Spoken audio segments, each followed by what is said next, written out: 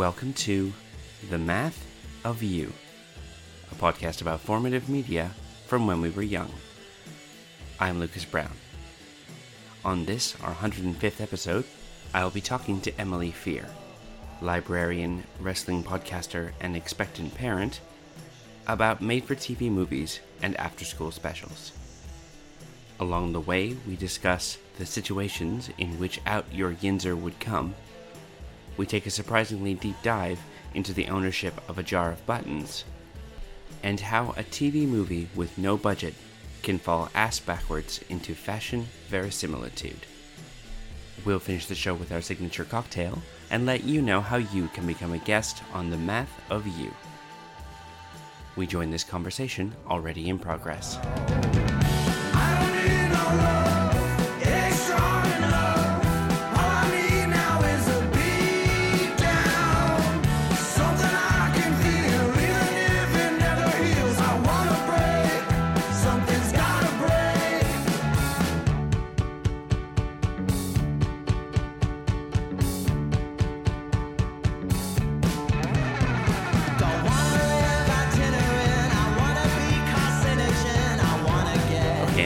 So for those who may not know you, why don't you say who you are and what makes you a beautiful and unique snowflake?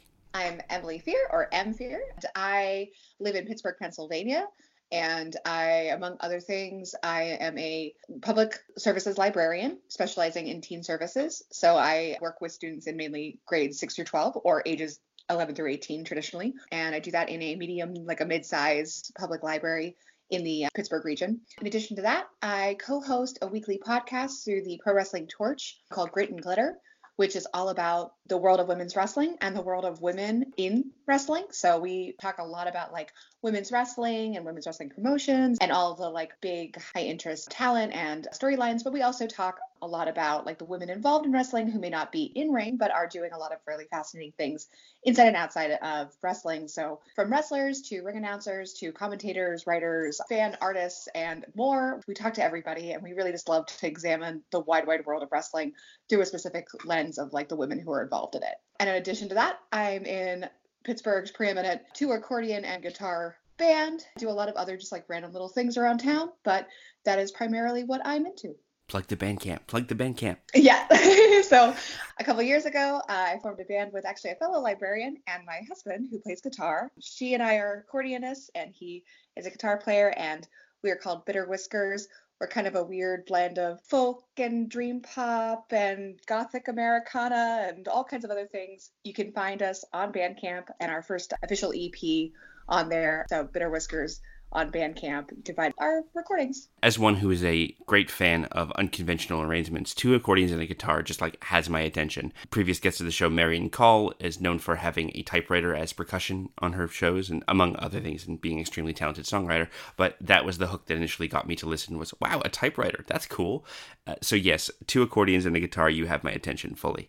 Yeah, I love it. There's only 3 of us, but I think we all bring something kind of different to the mix, so it allows for a lot of versatile styles to get blended. Tessa, I call her the lead accordion, honestly, because she was the one who taught me everything I know. She's got like the bulk of, I would say, the creative genius when it comes to interesting arrangements and kind of thinking about things and thinking about music and music structures in like various ways that like maybe wouldn't occur to my more classically pop minded brain. And James offers a dynamic that's really like rooted in a lot of like grassroots rock and roll and bluegrass and folk music that like grounds us when Tess and I are doing more like ethereal or more like abstract ideas. He has a really great way of like grounding us in a more rock sound that ends up making us sound like really palatable to a lot of people while still experimenting in his own ways. And I am just kind of the like third wheel / rhythm accordion / I am a slave to like the 3-chord pop structure. So I tend to write our like, we joke that I write our hits, but like I write our more like standard pop songs. Sorry, I'm just marveling at the fact that of all of the adjectives I could come up with for an accordion, I'm not sure ethereal would have been one of the ones that came first to mind. The ethereal accordion. I like that.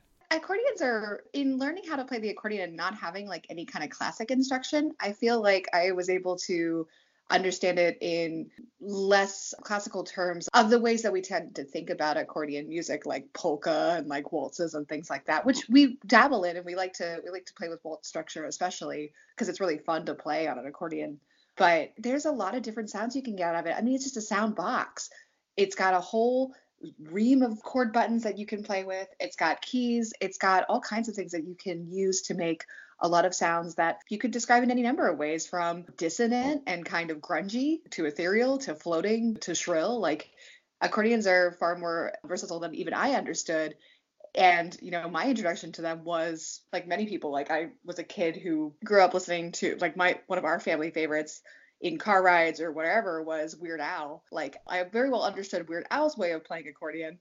And then when I was a teenager, I got into They Might Be Giants. And that's why I got an accordion, because I found this band and I was like, oh yeah, I'm going to be a rock star by playing the accordion. I'm going to go on eBay and find an accordion. And then proceeded not really to learn how to play it so much as learn how to just like mess around with it. But I think because of that, I was given a lot of different influences in which to like explore, and having like two bandmates to explore with has like really opened up my idea of what it could sound like. Yeah, there's something very particular about people who will approach an instrument kind of outside of the bounds of what it's usually doing. The first one that comes to mind is there was a band back in the day called Rasputina, which was a band that was very cello forward. You know.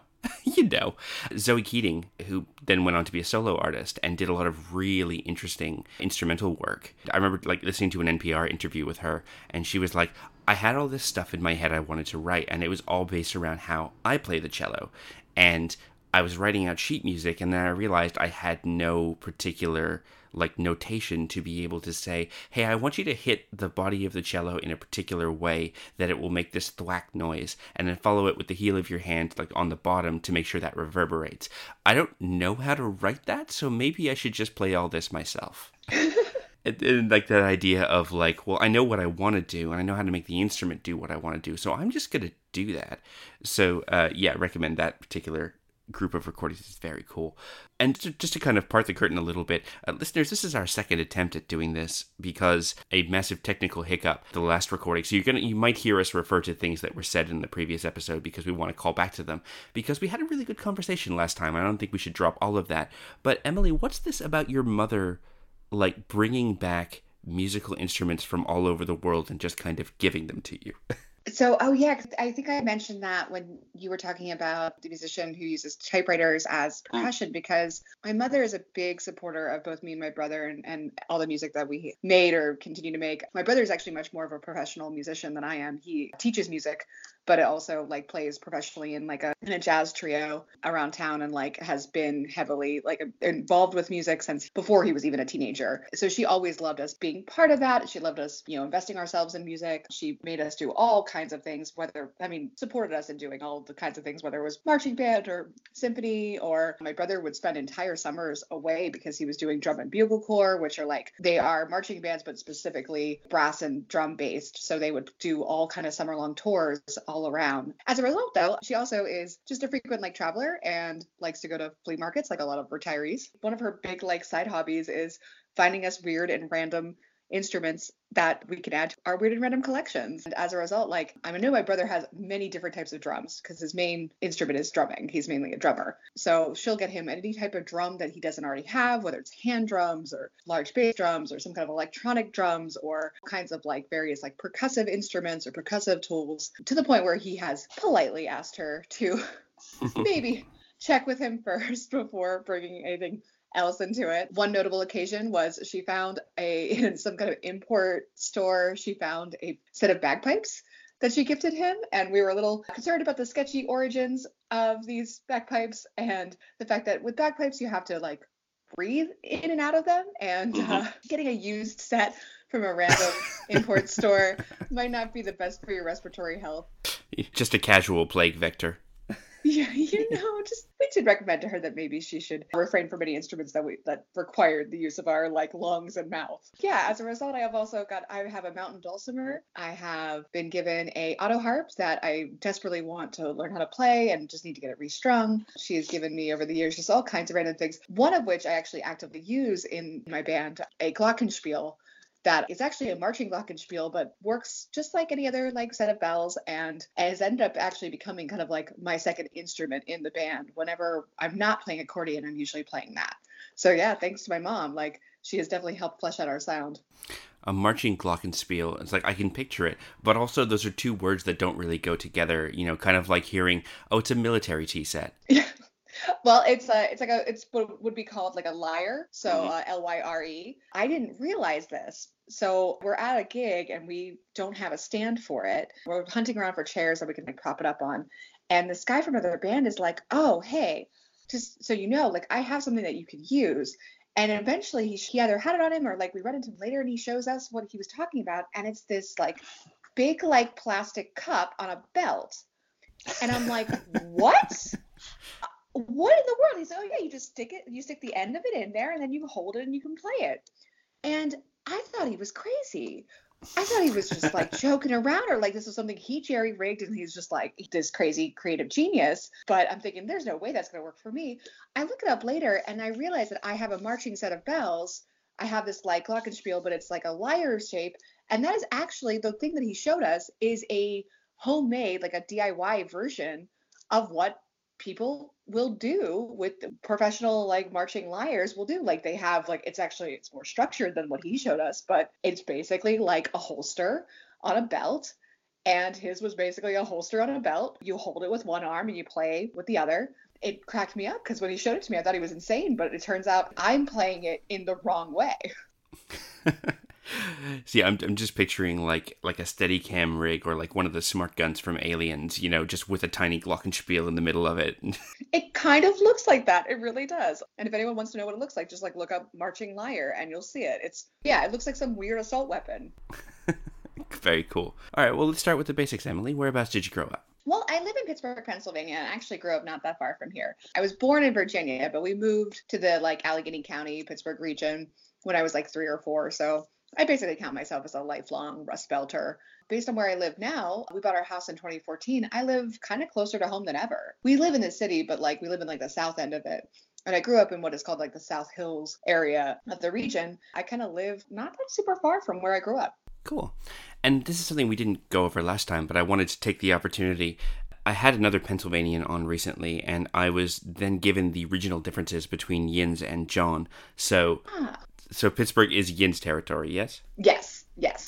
We are very much Yins territory. Yins is what is like our form of y'all, or like it's our inclusive like group pronoun. I used to reject it because like Yinzer has been like a term that is used in this area to refer to somebody who's like kind of a more like working class and like kind of like the Pittsburgh version of like, I don't want to use like an insensitive term, so I'm trying to think of like how to say it carefully, but it's like a way to refer to someone in a derogatory manner as like working class or like low class. I always associated I had a couple of friends from a forum way back who would proudly refer to themselves as Yinzers, and they were the sort of people who would paint their faces to go to hockey games. Yes. Oh my gosh, absolutely. That would be like Yinzer behavior. So like there's a whole like Yinzer dialect. There's kind of an accent to it too. As I got older, I appreciated it more and more because a lot of the language, a lot of the Yinzer slang, and a lot of like the way of speaking that comes from that is from the like culture of like mill and steel work that is like of our industrial past in Pittsburgh. So like men would go to the mills, they would go to the steel mills, they would work in like coal, they would come out and they have these really, really long days that led to kind of a doctored form of speech that was like abbreviated and allowed them to like express themselves much more like simply and less than like directly than they would have to otherwise. So as I got older and less like, and I guess like less snobby in my thinking, I realized that like so much of what I was rejecting of this idea of like Yinzer and Yins and etc. was rejecting like the industrial roots of the labor roots of the region that I grew up in. And so like I realized that was kind of a bad mentality to have. And also Yins is just super useful. Like saying y'all when you're a northerner always strikes me as disingenuous and kind of weird. And I can't say Jean, like I just doesn't like. Your body rebels. Yeah, and also I feel like Jean is like to me like not specific enough because I think it can refer to a lot of different things. Like, wait, so you're saying that John isn't real specific? I mean, it's like it's not a specific John. It's just a regular John, It refers to because I think that they use it to refer to like people, places, and things. So it's like any noun, any group of nouns. Whereas Yins is specifically about people. So the same way you would say y'all, you would say Yins want to go bowling or like Yins want to go watch wrestling. Like Jean could be used in a little bit less of a structured way. So I don't know. I just don't want to be anti-Philadelphia, but like it's never been Never been one that I can reach for. It was funny because back in the day when I was talking to these people, I was like, this seems like such a weird and very specific thing and it felt entirely unnatural to me. I'm like, how would that even work in a sentence? And then I was listening to all the Australians who work around me talk. And like, I have a coworker named Jenny, and bless her heart, Jenny is a huge supporter of the Canterbury Bulldogs Football Club. And I'll know when her team has won because she will come in, and the people who made fun of her the last time her team lost, she will like walk over to where their desks are, and she's like, and my team won this week, so yous can all eat dirt. And I heard that and I went, that's basically a yins. That's a yous, like, because yous guys is very much an Australian thing, and it's very much an Australian working class thing. And so hearing, yeah, and yous guys can all eat dirt, and I'm like, suddenly it makes sense. It was like a light dawned on me. I'm like, oh, is that how it works? I mean, you could say that exact sentence, but with like the Steelers involved and yins, and that would be like a perfect yinzer. I won't try to do the yinzer accent, and it does, like Pittsburgh, there is a Pittsburghese accent that I won't try and replicate because I'm notoriously bad at it. Like, I get made fun of if I try because I do not sound good at it. But I have friends who like, especially, I have one friend in particular who like, she was raised by two pretty diehard, like very, very stereotypical yinzers. And especially when she's had like a beer or two, her yinzer would come. And like, it wasn't even like putting on the voice. It would just come out of her like in like a natural way, in a way that I could never like affect. And partially because my mother was from Johnstown and then relocated to like the DC area. So like, she never really had that dialect to begin with. So we weren't really raised with it in any way that wasn't like kind of pseudo just like around us, but not internalized. Yeah, I love any kind of accent that will come out with like a beer or two or like maybe an extra 6 hours of exhaustion. Yeah. Like that. I had a friend who was from Tallahassee, Florida, and you would never know that she was from anywhere south of Mason-Dixon, except for the fact that you would hear every once in a while she'd be tired instead of tired, and it would be like, you kind of like, everyone would go, you just did the thing. And like, you probably didn't even notice. Like, It's probably one of those things that just slips on and like, you don't even think about it. It's like hearing someone refer to someone who helps you in court as a lawyer. And I was like, oh, hitting the H in a WH, a whin. Yeah, small things like that. I think movies have like brainwashed us into thinking that everyone with an accent has an incredibly strong accent. When in fact it's little things like that because the world is a cosmopolitan place.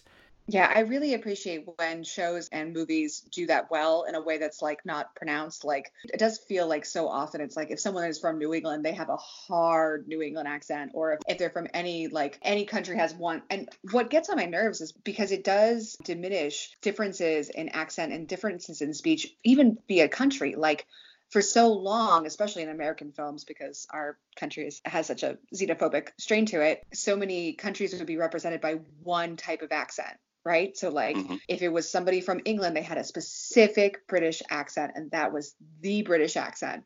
Whereas like we understand that like even in the UK and in Great Britain, like there is any number of different regional dialects and accents that you're going to encounter, some far, far different than what we've been like put in the movies. But like everyone speaks the King's English and that like specific type of like more, I would say like a particular level of British accent that is indicated with like, I don't know, maybe royalty or wealth or whatever. But it's definitely the accent that we were trained on for so long. Yeah, and it's because that's the accent that actors were trained to use for clarity. Just like, for example, if you go back to any movie from like the 50s and 60s in the US, everyone sounds like they're about to call everyone around because we're going to have drinks on the yacht.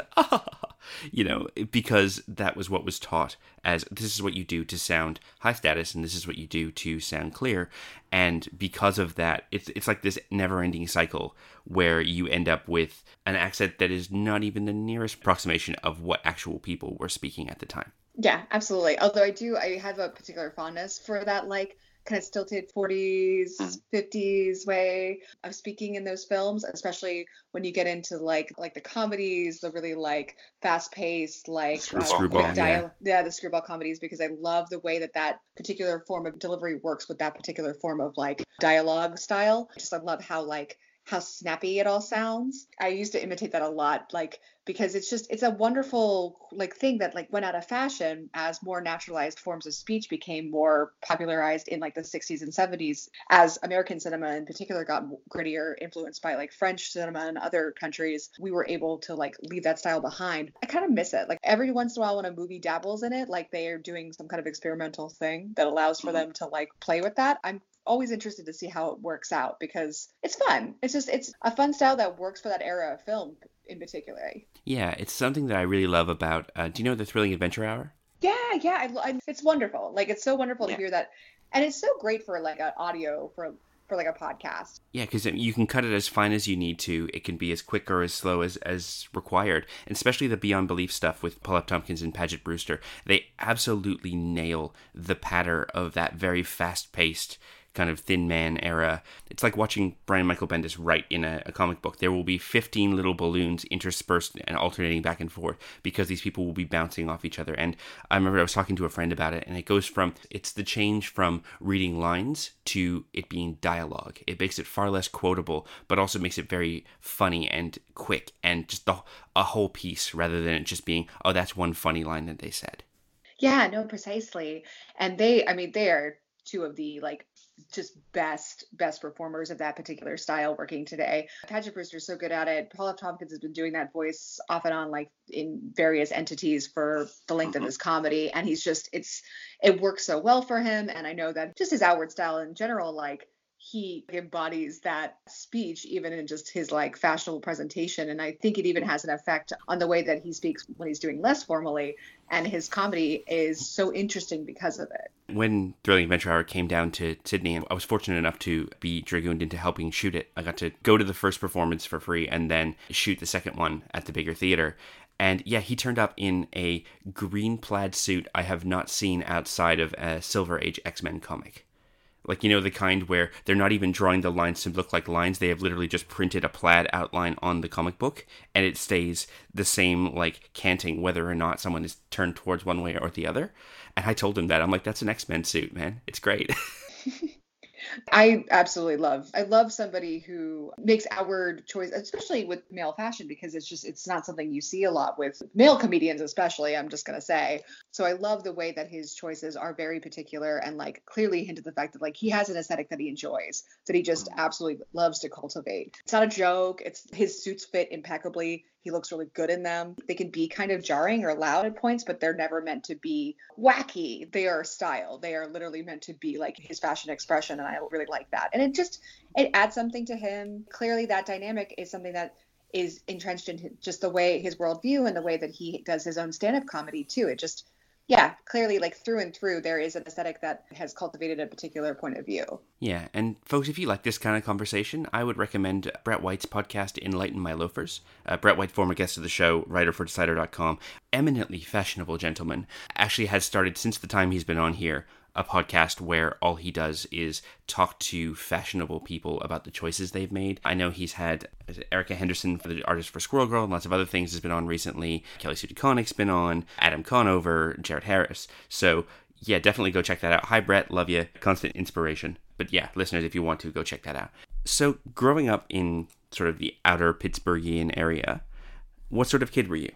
I guess I was always a pretty talkative kid, a pretty social kid, a pretty creative kid. I was very talkative. I had a reputation in my family of being like a little too chatty. At some point when I got older, my mother confessed that she was afraid that I was going to grow up and think my name was actually Shut Up, Emily, because of how often her and my brother would tell me to stop talking. And it's funny to think of like telling your child to shut up now would like, you'd never do that. But I mean, give my mother a break. It was late 80s, early 90s. So like it was a different time. At the same time, I like to kind of willfully isolate myself because I'm not entirely sure, because I was a social kid and I like to play with other kids. But I also had like an intense desire to play by myself for a lot of times. My playing, especially when I could do what I wanted to do, was like, I think particularly wanted solace for it because it was hard to explain what I was doing to anyone else. So I would draw pictures and have stories in my mind and like draw these pictures and spend hours drawing like what would probably be kind of considered comics, but they weren't really comics because they didn't have any clear storyline outside of what was going on in my brain as I drew them. I had weird obsessions with meaningless material artifacts. Like I had a jar of buttons I played with. And like I had a jar of buttons I played with in like the 90s. I wasn't like a pioneer child collecting buttons. I'm not like 200 years old. So I work with students, like I said before, I work with teenagers, and they were all talking about their childhood toys. And they were one day and they were like, Ellie, what did you play with when you were a little kid? Expecting me to say like, and I told them, I said, I had stuffed animals, I had dolls or whatever, but I couldn't help myself. I was like, well, I had a jar of buttons. And they looked at me with the weirdest mix of like contempt Oh and my God. confusion and pity. And this is coming from like a group of like 13-year-olds. And I'm like, I never want them to look at me this way again. I need to stop ever telling anyone about my jar of buttons. Oh my God. I'm just like imagining this melange of feeling, and it's like delivered at the withering level that only an early teen can do. Right. Well, but I mean, I gotta say, I feel kind of bad for them because they're never gonna know the joy of like just like the simple joy of having a large jar of buttons of various types. And like these were cool buttons. Like I need to emphasize that these were like vintage buttons. Some of them were your more basic stuff, some of them were really big, some of them had like neat designs on them, or they had like rocks embedded in them or jewels or whatever. Like they weren't just like a button you would put on a regular shirt, although there were probably a couple of those too. But like I feel like a lot of kids in their early childhood, they do focus in on like very small things. Like they'll have an obsession with a particular type of toy, or like they're very like obsessed with some like mundane thing that's out in the environment. Like my friend has a kid who loves mailboxes, just loves like loves to look at all the mailboxes when they walk in the street, just like he points out all the mailboxes. But I didn't grow out of that phase. Probably still haven't quite grown out of that phase, honestly. But like I didn't really grow out of that phase until I was way older. So I was like a 10-year-old kid, like playing with a jar of buttons because I thought they were cool. And I can't even explain why. I just thought they were, I don't know how I got in possession of this jar of buttons. But because of that, and because it was like, I mean, imagine, so it's bad enough to be an adult telling 13-year-old kids that when you were a kid, you played with buttons and have them look at you like that. But I'm an adult, so I'm a little bit more secure in myself than I used to be. But imagine being a child and trying to explain to another kid who has like interests that are not weird and hard to explain, trying to explain to them like, oh, I have this button jar and it's really cool. You should look at these buttons with me. See, I can't believe that we talked for an hour and 20 minutes last time and we never brought up your childhood jar of buttons. See, I'm tempted to pivot this entire episode around to the childhood jar of buttons because this is great. I feel like they'd be so sad. At some point, your listeners would just be like, I can't listen to this woman and her jar of buttons anymore. This is just making me want to weep. That's the thing, though. I mean, like, I can think about, like, I was thinking, like, what's my equivalent? And I'm like, every kid has kind of that box of stuff, you know? Like, oddball things that you had. Like, I had a little, it was like almost like a mini Foot Locker or a toolbox. It had a handle on the short end, and it was sort of shaped like a fridge. My dad would call it my neat stuff box. And I had I'd put stickers around the outside. It was bright yellow. I remember I had like Labyrinth stickers, even though I had no memory of seeing Labyrinth. So someone had bought me Labyrinth stickers at some point. And yeah, it had the little latch on the side and I'd flip it open. It would just be just random stuff that I had. Like I remember I had like a dried seahorse in there that someone had given us.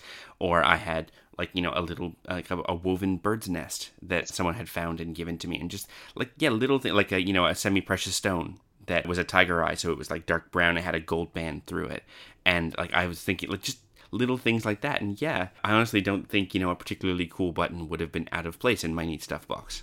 I think kids have collections like that all the time. It's why things like caboodles and various like plastic containers get marketed to kids so often. Like they even do that now. Like it might not look the same as it did when we were kids, but I mean, kids like to sort, they like to keep, they like to collect. And I think about the buttons and I'm like, okay, so the buttons are silly. Like it seems weird, but then, you know, people treat coin collections and stamp collections and card collections and all kinds of things very legitimately. So I guess in my mind when I was a kid, I was like, I didn't really see the difference between like a kid having a baseball card collection and me having a button collection. They were like theoretically the baseball cards were worth something, right? And they were attached to something very specific and a larger interest in baseball potentially. But I knew a lot of kids who just had baseball cards because that was something that you collected. So they didn't even seem to like care that much about baseball itself. And they weren't selling these cards for anything. So my buttons seemed just as worthwhile as their flimsy little cardboard cards. And I'll say this as a person who had a few friends who collected baseball cards. Sorry, guys, they're not worth anything because you would look at them all the time because you were really interested in it. Oh, and secretly, by the way, guys, sorry, a sports nerd is still a nerd. you're still one of us. I've talked about this with my friend Hub.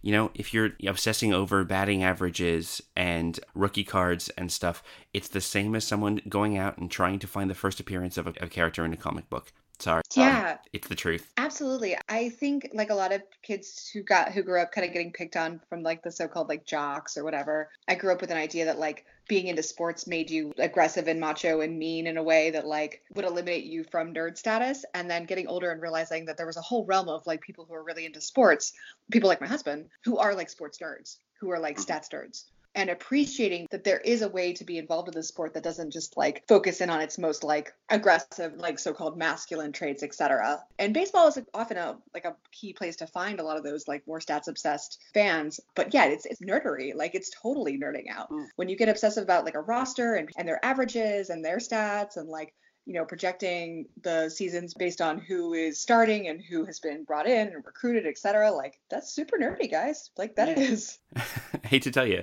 like my stepdad, who I've known for many years now, who I originally met as just like he's sort of a small town guy, and he worked as a machinist in a paper mill and was, you know, fairly straightforward in his interests and would listen to CBC radio, preferred that to watching TV, and just kind of, you know, your normal kind of working class older guy. And then when he retired, finally, you know, married my mom and they moved in together, and he had to go through and sort out his massive collection of like wax cylinder records, his Victrola machines and pinball parts and like all these things. And I'm just listening going like, how did I not know anything about any of this? This is like because I collect analog cameras and shoot with them.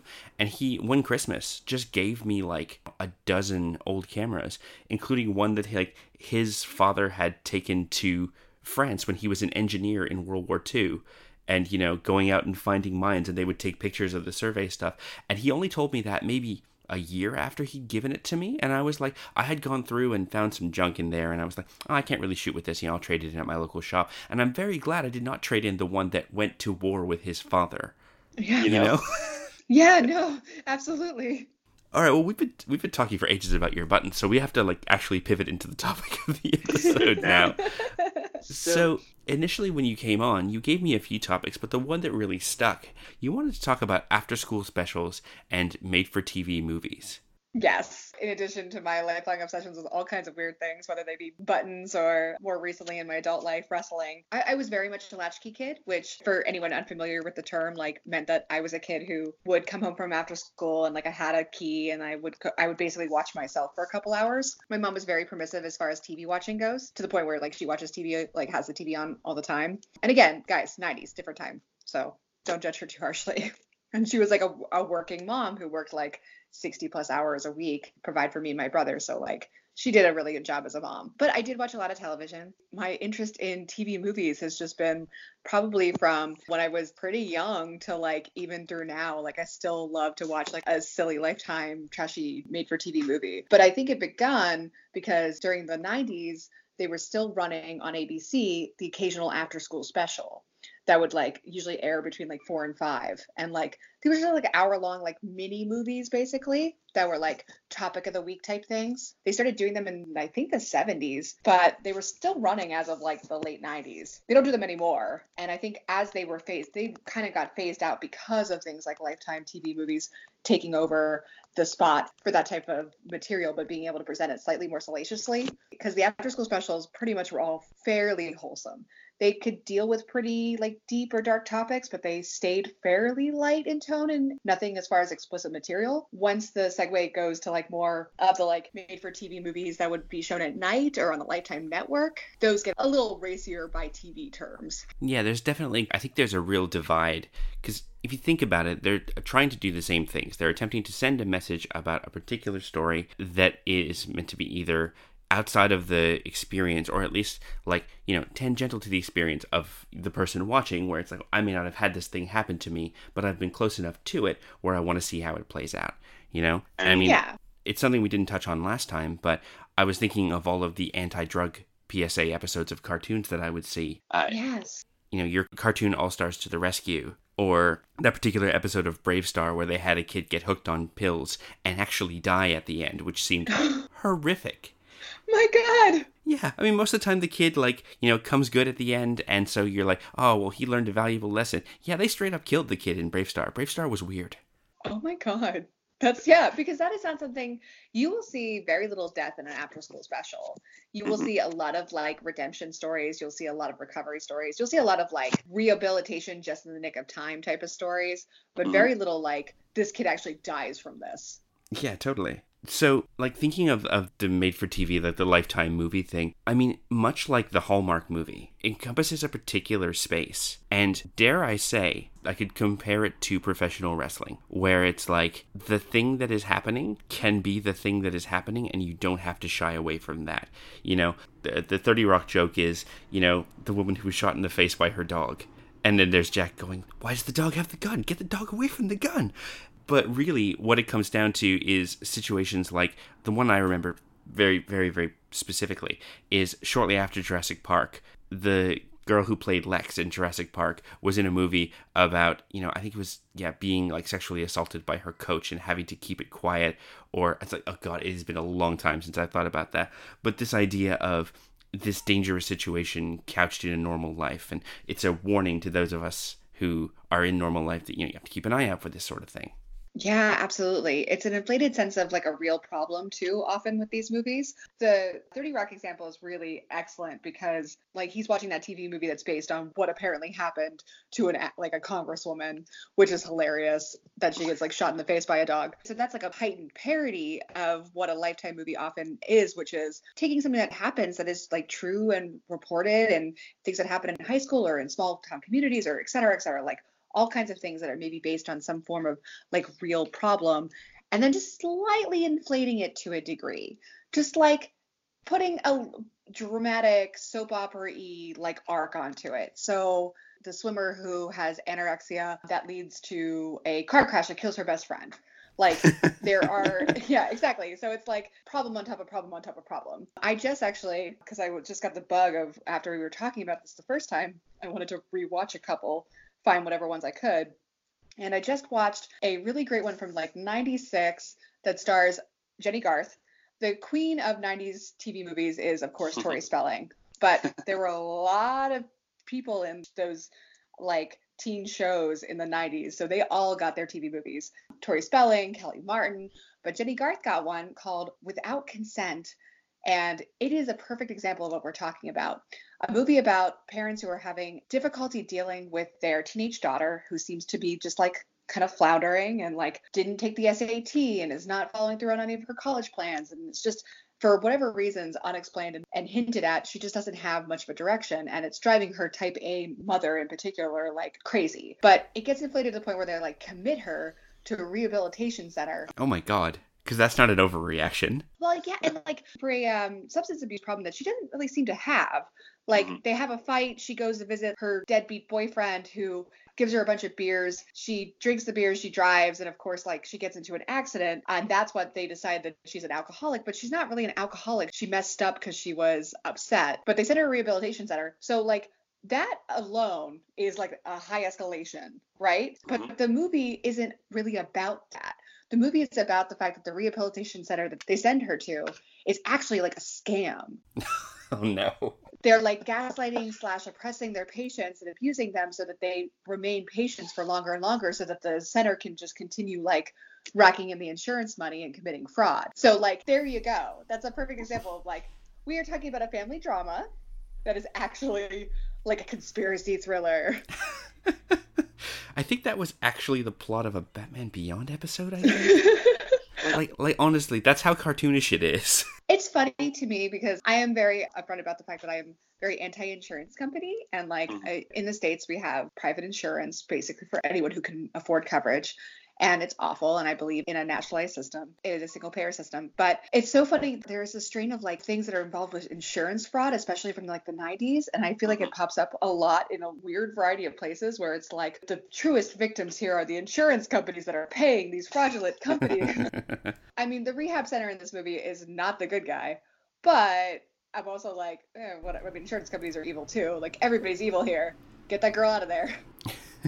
Yeah, and I think you're right, especially like reframing it as, oh, well, these are frivolous lawsuits in order to, get one over on people and get rich. I mean, it's an old joke. It's like, oh yeah, every, comedy family has the uncle who gets hit by cars and sues the drivers. And it's like, yeah, no, it doesn't actually work that way. No, it really doesn't. And legal fees, etc., often mitigate any kind of gain you would have if you had like a frivolous lawsuit like that. So it's like, so yeah, it doesn't really happen quite in the way. But like, so that movie in particular is like a really good example of like taking what are some like genuine concerns and domestic dramas and like the issue of parents and children failing to communicate and possibly, underage drug use or alcohol abuse or whatever, but like just pushing it to 11, really like jamming on the drama button and just being like, what else can we add to this story? And then the details are so, oh my God, it's so good. Because I just watched this, it's so fresh in my mind.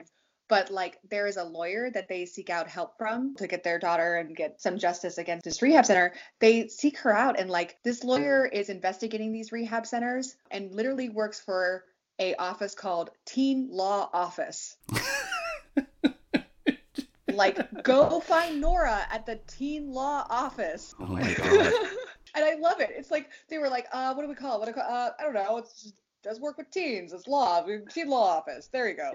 We don't have time for this. We have a story to break. We have way more important things to do. We've got dialogue to write for Paul Sorvino. Paul Sorvino is in this movie. Oh, bless Paul Sorvino. It's kind of like, I love that kind of stuff when, people speak another language and they're able to spot that, the sign in another language is complete junk. The example I remember is my ex spoke German. We were watching, I think it was Spy Game, which is a movie I love. And at one point, Brad Pitt slews his car to the side of the road and runs into a bar to kind of hide in the crowd. And the sign above the bar literally says corner bar. And she looks at me, she's like, there's no way a bar would be called Corner Bar. Not even like a winking retro dive bar would call itself the Corner Bar. That's ridiculous. Yeah, I mean, the closest I can think of, like, we have a bar in Pittsburgh called Lou's Little Corner Bar, and that's about as close as you can get. Like, Corner Bar is as lazy as you can go. They should have ditched the corner and just been like, bar. There you go. That's what most places do. It's like how you go into a bar and order, yeah, give me a beer. Oh, yeah, right?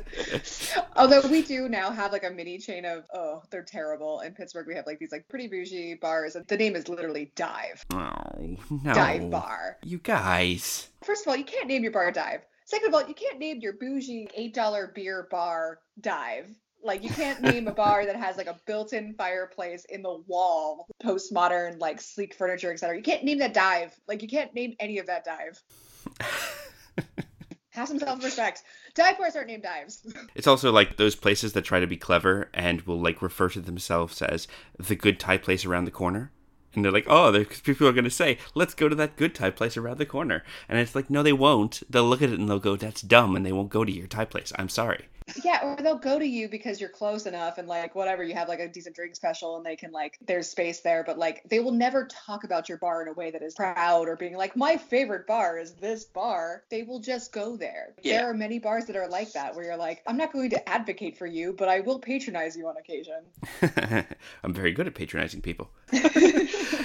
Anyway, that would be stepping away from the Thai restaurant rule, which is every name has to be a pun on the word Thai. Like, there are several restaurants in Sydney called Titanic, and bless their little hearts. That's a really good tie back to the TV movie thing, though, because a lot of them are like kind of punny names. Oh, yes. I guess they're kind of puns. They're not like really super clever puns, but they're like wordplay in a way that's like, one of my favorites is Dying to Belong. I was just about to say, is this where we pivot into talking about Dying to Belong? Because we have to talk about Dying to Belong.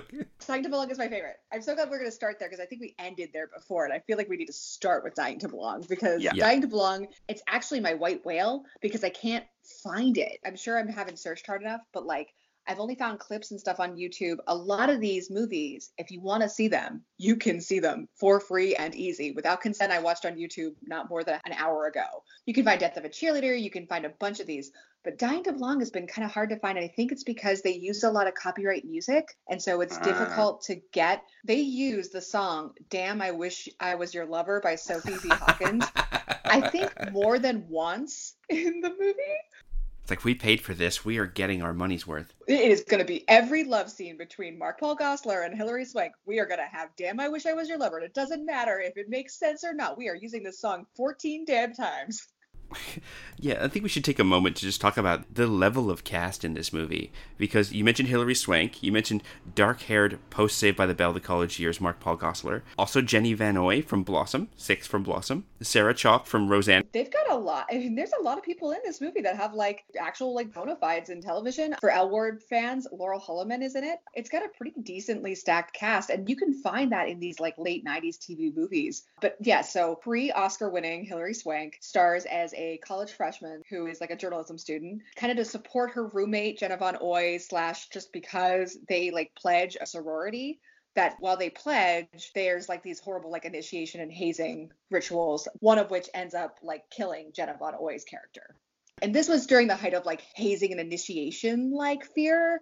There had been like in the news like one or two like incidents where like fraternity or sorority hazing had led to somebody's like either hospitalization or death. And so there was a slew of TV movies and TV shows and things that were dedicated to like, oh, they're hazing. But this takes it to, of course, an extreme. Hilary Swank uncovers a whole conspiracy that other people have died during these hazing rituals and that the sorority is covering it up. At one point, she's run off the road by like sorority sisters who are chasing her down. Like, again, it takes a thing that has actually occurred in the news and then just like pumps it full of steroids. Also, in looking down this cast list, I need to point out, not to bring everything back to wrestling again, though it is what you do in your off time, but a lot of these names in these TV movies are very NXT names. For example, we have Drea Davenport, Shelby Blake, Paige Tashman. Like, you expect if you brought someone in, suddenly it's like, hey, you're Shelby Blake. Go out there and win the crowd. Yeah, like, honestly, if I were to start a promotion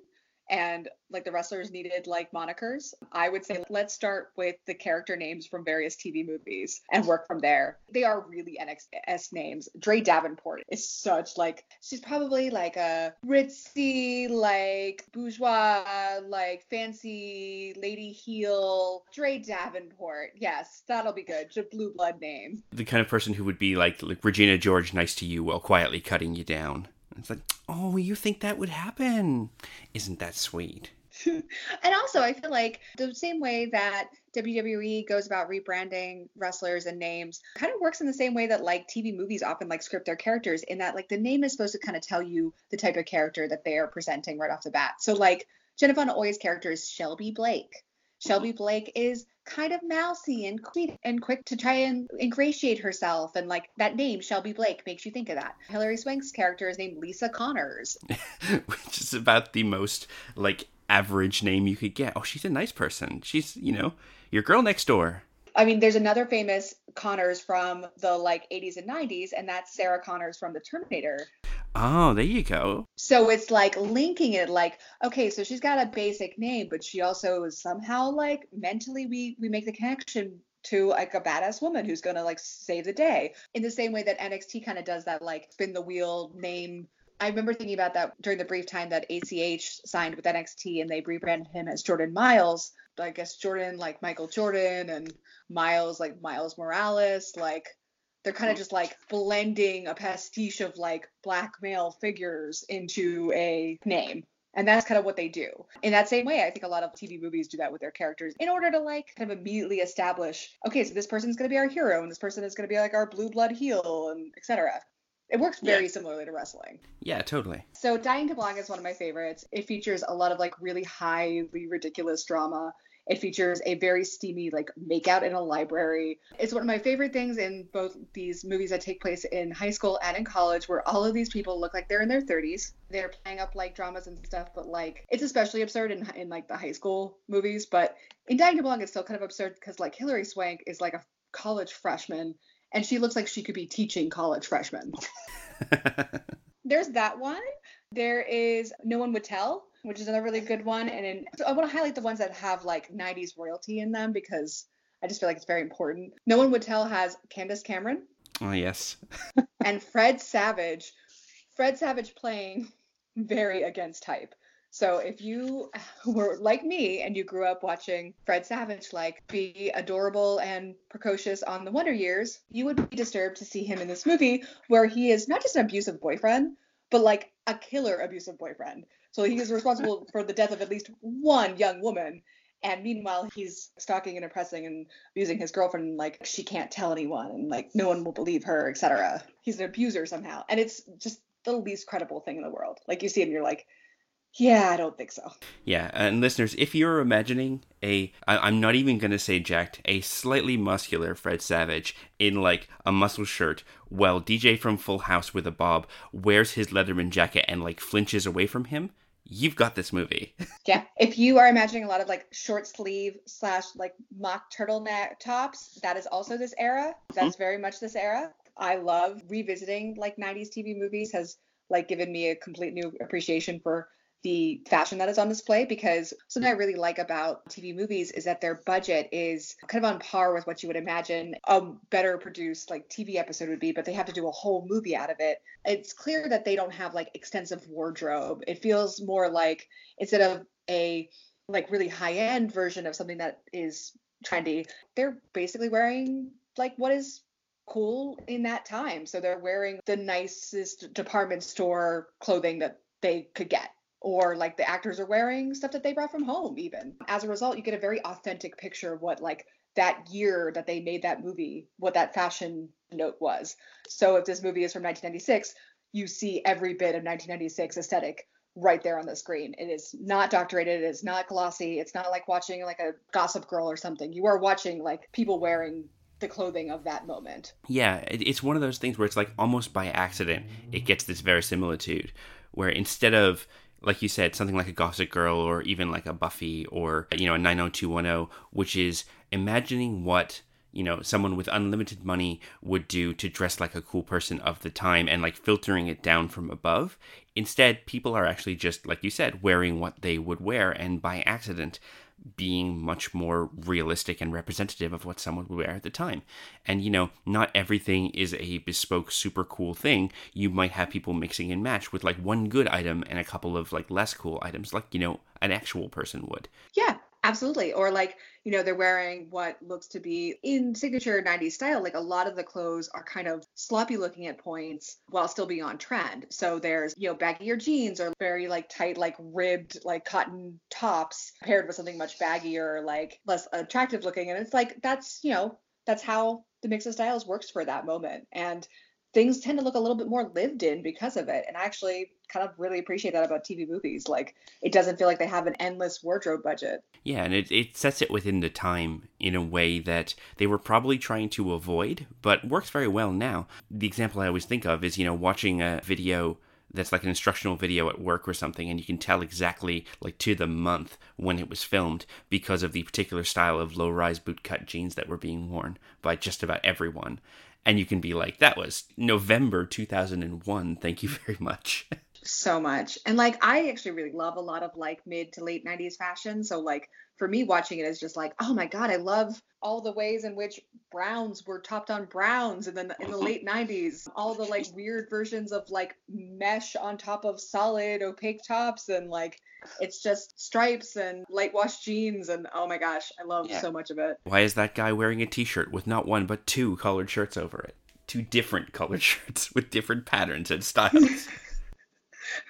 Yeah, the boys' fashion tends to end up being like the most confusing aspect of it, where you're like, especially the preppier it is, the weirder it comes off, because it just feels like we have to put him in a polo shirt with also another polo shirt on top of it, and then also a Letterman jacket, and also maybe a leather jacket too. And we're going to give him some chains, but what sort of chains? Well, we're not really sure. It'd be those ones with like the plastic beads with like the little spikes in between them, but also like another chain. Like, but he's meant to be a tough guy, so we got to make it like a hardware store chain, even though that would like give him a rash on the back of his neck. But look, it's fine. It's fine. Just sort something out. It'll work. It does in some ways, because especially if it's like teenagers, it's like a lot of teenage fashion is making poor choices or thinking something looks cool at the moment, and it doesn't really, but like you do it, and then you look back on those days and you're like, oh my God, why didn't someone tell me that that's what I look like? My favorite teen thing of fashion choices is always doubling down on something. So if something is cool, you will do that thing like more and more, which is why you see people with incredibly long or doubled up or complicated wallet chains in movies in the late 90s, where it's like, it's not just to have a wallet chain, but you have to have one that's long and one that's short, or like two that have been tied together with something and like with extra bits hanging off them. And it's like, you're going to take that and escalate it further, which is what teenagers do. until they get to a point where they look and they go, okay, this is ridiculous. Maybe I'll just simplify the whole look. Well, so I highly recommend both the ones I've listed. I will shout out one more movie because I didn't get a chance to talk about this one the last time, and I think it's very necessary. It was a movie that actually I watched not on Lifetime, but on VH1. For some reason, for a while, VH1 kept playing this one, and I think it's because there's a lot of music in it. So it is the perfect blend of TV movie, college story, and alternative rock from the 90s story. A little movie called Friends Till the End, starring Shannon Doherty, another, of course, Beverly Hills 90210 alum. This movie is insane. It doesn't even pretend to be a taken from the headlines movie of the week type of movie. This girl is a sorority sister, is beloved. She is the lead singer of her rock band. This movie has at least one of the London brothers in it. It's so great. It's so great. She meets this young woman in a class who helps her out with something, and then this woman ingratiates herself with her and then her band, and then slowly goes about taking over her life. And it is batshit. There is so many really silly and great knockoff 90s rock songs in this movie. The fashion is awesome.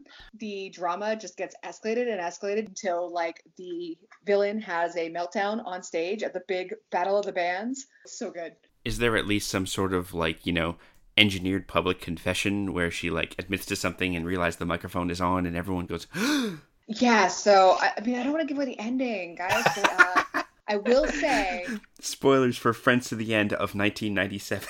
Yeah, you know what? It goes places that you wouldn't expect. The villain supplants Shannon Doherty's character in the band that she founded, so it's real horrible. She also manages to kill somebody for some reason.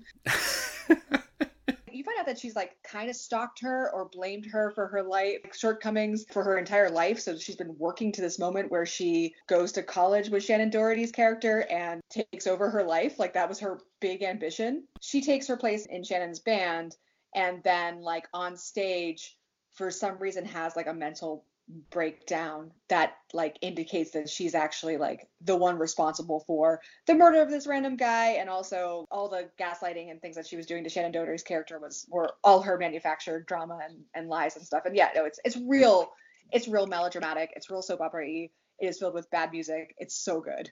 It's so good. I cannot recommend this movie enough. If I can find it, I will be watching it tonight. Well, I think that's a nice note to end on. So if you want to be friends to the end and hear about this single white femaling of a young Shannon Doherty, by all means, go and check that out. Now, Emily, if people wanted to find your stuff on the internet, where would they go? The easiest place to find me and everything I'm about is on Twitter at ForkedPGH, FORKEDPGH. Excellent. And if they wanted to follow the PW Torch? They can just go to pwtorch.com. If you are interested in Grit and Glitter, a podcast all about women's wrestling and the women in wrestling, you just need to subscribe on your podcast catcher of choice. Subscribe to the PW Torch Daily Cast. We are the Tuesday Daily Cast. Very cool.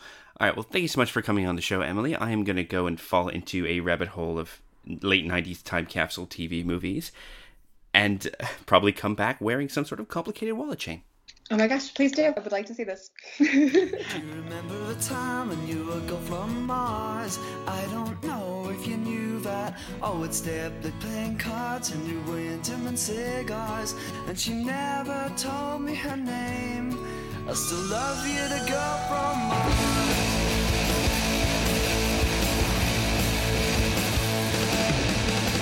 Sitting in our dreamy days by the water's edge, on a cool summer night, fireflies and stars in the sky, gentle glowing light from your cigarette. Thank you very much to Emily Fear for her time. When I asked Emily for signature cocktail flavors, she said she avoids rum and most sugar-heavy liqueurs and loves bourbon, and that probably the cocktail she opts for when she can drink is a Kentucky Mule, which is ginger beer and bourbon. Also, she can't drink right now because she's 8 months pregnant. Well, I can certainly work with that, Emily, and I can find you something that once you've had the baby, and gosh, you may have had the baby by now, I'm not even sure. Once you want to have that celebratory drink, I've got something lined up for you. And we've called it the Shelby. In a shaker with ice, combine 2 ounces of bourbon, 1 ounce of cold brew coffee liqueur, I'd recommend Mr. Black if you can get it, 1 ounce of pineapple juice, and half an ounce of lime juice. Shake vigorously to combine, and strain into a double rocks glass. Top up with 3 ounces of ginger beer and garnish with a wedge of lime. A hazy drink that will have people dying to join you. Enjoy!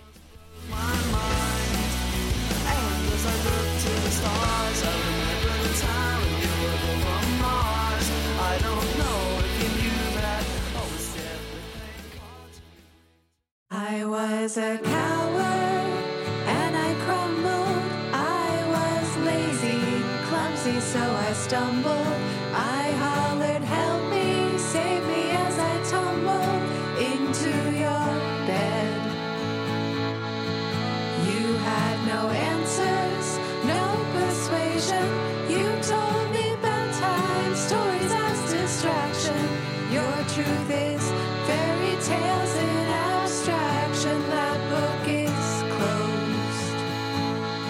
What is it about dust in the corners? The Math of You is recorded in Leichhardt, New South Wales, Australia, and is written, hosted, and edited by yours truly, Lucas Brown.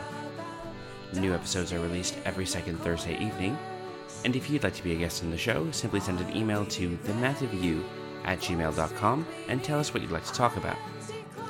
You can follow the show on Twitter @themathofyou, and you can follow my wacky adventures at Lokified, Lokified, on Twitter and Instagram. If you have a few dollars kicking around and would like to directly support the show, you can go to patreon.com/Lokified and pledge as little as $1 a month. Or you can pledge as much as you want. You might have seen this on my Twitter, but we just found out yesterday we're going to have to move in like 28 days, which is going to suck, and will probably cost a lot of money. Patrons get access to bonus cocktail recipes, can get physical mail, and I would just really appreciate it a whole bunch. In fact, I am going to pledge a cocktail recipe a week for the entire month of February. If you would like to support non-monetarily, you can go to iTunes or Apple Podcasts in the country of your choice and leave a 5-star rating, and it helps people find the show. You can also leave a review, and I'll read it out. Won't that be nice? If you like the music I play on the show, there's a Spotify playlist for that. Go to bit.ly/themathofyou, with capitals at the beginning of each word, to find a Spotify playlist with every song I've ever used in the show, all the way back to episode 1, including this one. That's right, it's Pittsburgh's foremost 2-accordion, 1-guitar trio, Bitter Whiskers. Why don't you go to their Bandcamp and buy some of their music? It's good. I like it a lot. I update the playlist as soon as the episode goes live, so make sure you subscribe and get that new music in your ears. Next week, it's the return of Dan Mulcairn, and we're going to talk about Skeletor's bok choy. No, really. Join me, won't you?